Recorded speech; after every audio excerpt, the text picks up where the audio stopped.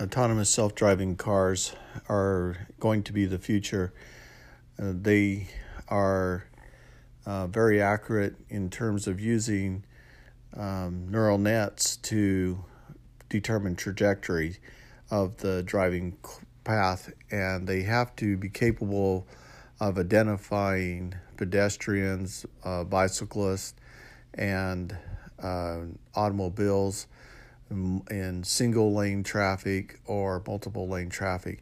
And they also have to be learning to make predictions into the future in terms of predictions which way cars will probably attempt to move, whether they'll cross into certain lanes, how to navigate around parked cars that are obstructing lanes of traffic, how to avoid oncoming collisions, when it's safe to merge, and how to respond to aggressive drivers who could possibly cause collisions.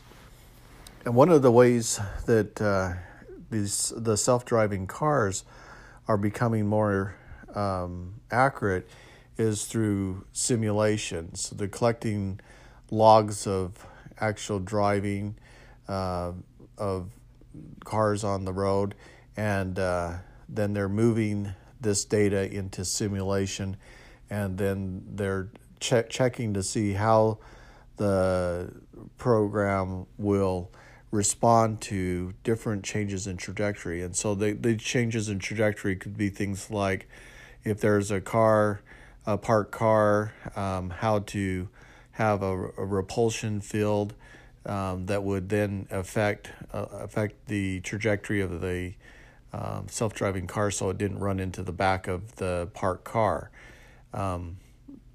If a car pulled in front of another car, attempted to do a right-hand change, crossed the lanes, the self-driving car would need to predict that there would be a sudden lane change and slow down to avoid collision, even though that driver was breaking the law.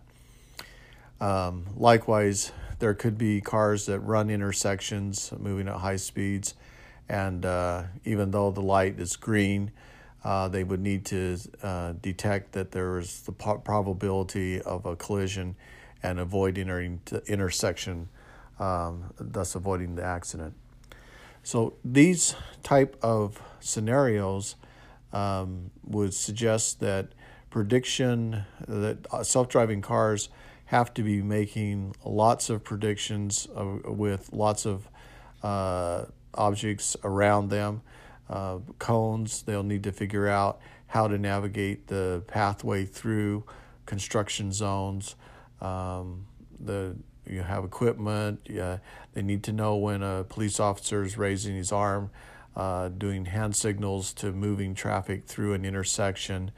They need to recognize construction zone signs that indicate stop or slow or go. And some of the more exciting fields of artificial intelligence that are becoming popular is the area of reinforced learning. And the way reinforced learning works is it is based on policies. A policy is a gradient network that produces explicit outputs. The neural net then will choose the action that corresponds to the largest expected value and occasionally choose randomly. So there's a reward of 1 or minus 1 in the function, so loss is equal to the minus log of pi times a, where a is the advantage. Advantage that corresponds to how much better an action was to some baseline. And so through this iterative process, then policies, actions then are taken based on a reward system, and that reward system then is used to determine how to improve actions according to the policy. So pi is the policy, and it corresponds to chosen actions weights, and increases the weights for actions yielding a positive reward. Agents assign value to the actions that lead towards reward. So if you look at the balancing pole, observe the angle of the pole. And this is kind of like a famous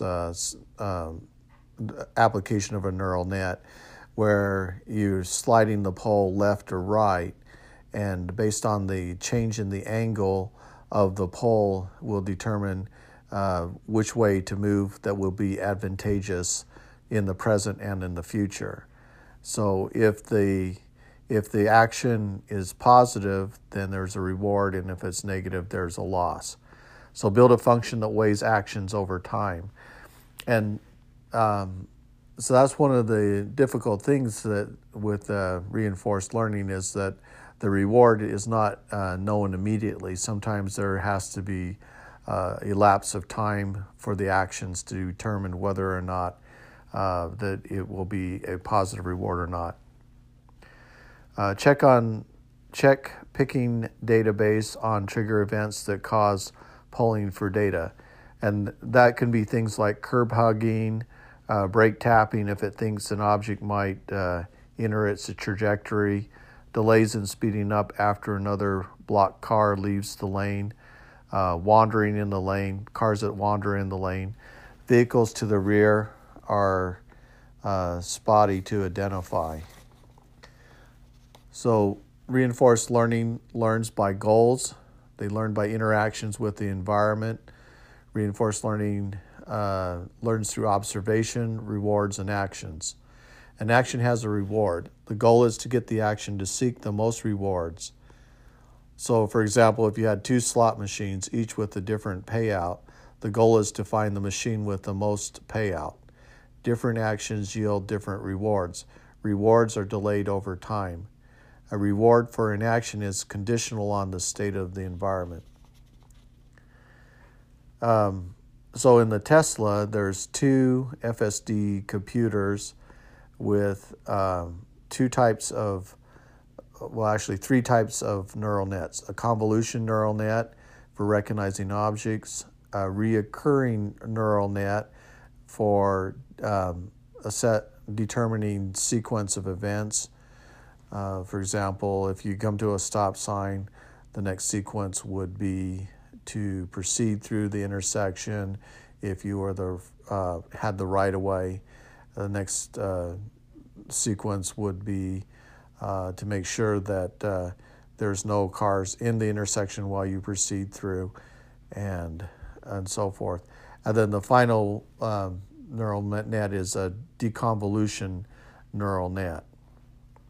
And these neural nets are used to determine drivable space. They have to identify what is a road, markings on the road, what comprises a lane, and then they have to understand and properly be trained on the location and what is the acceptable trajectory through this drivable space, because not all roads are going to be marked with lane markers. So neural nets needs lots of examples. Neural nets use the data to pick up a pattern. They're looking for functions within the data, so that by observing how other drivers will drive through this particular area of road, they can determine, based on their trajectories, variance from the popular trajectories that cars are driving through that area. And so they will then adjust their weights, and there would be a shifting towards which would be the popular trajectory through navigation through that road versus the predicted trajectory that they're looking at. So neural nets are going to be looking and trying to predict what objects are going to be doing into the future and making guesses at those, and then measuring how accurate those guesses were. And so that is what we call perception. So they'll have an artificial perception. So path prediction is actually based on previous trajectory of other people's driving, but that also gives the neural net the ability to predict into the future, which is a perceptive guess.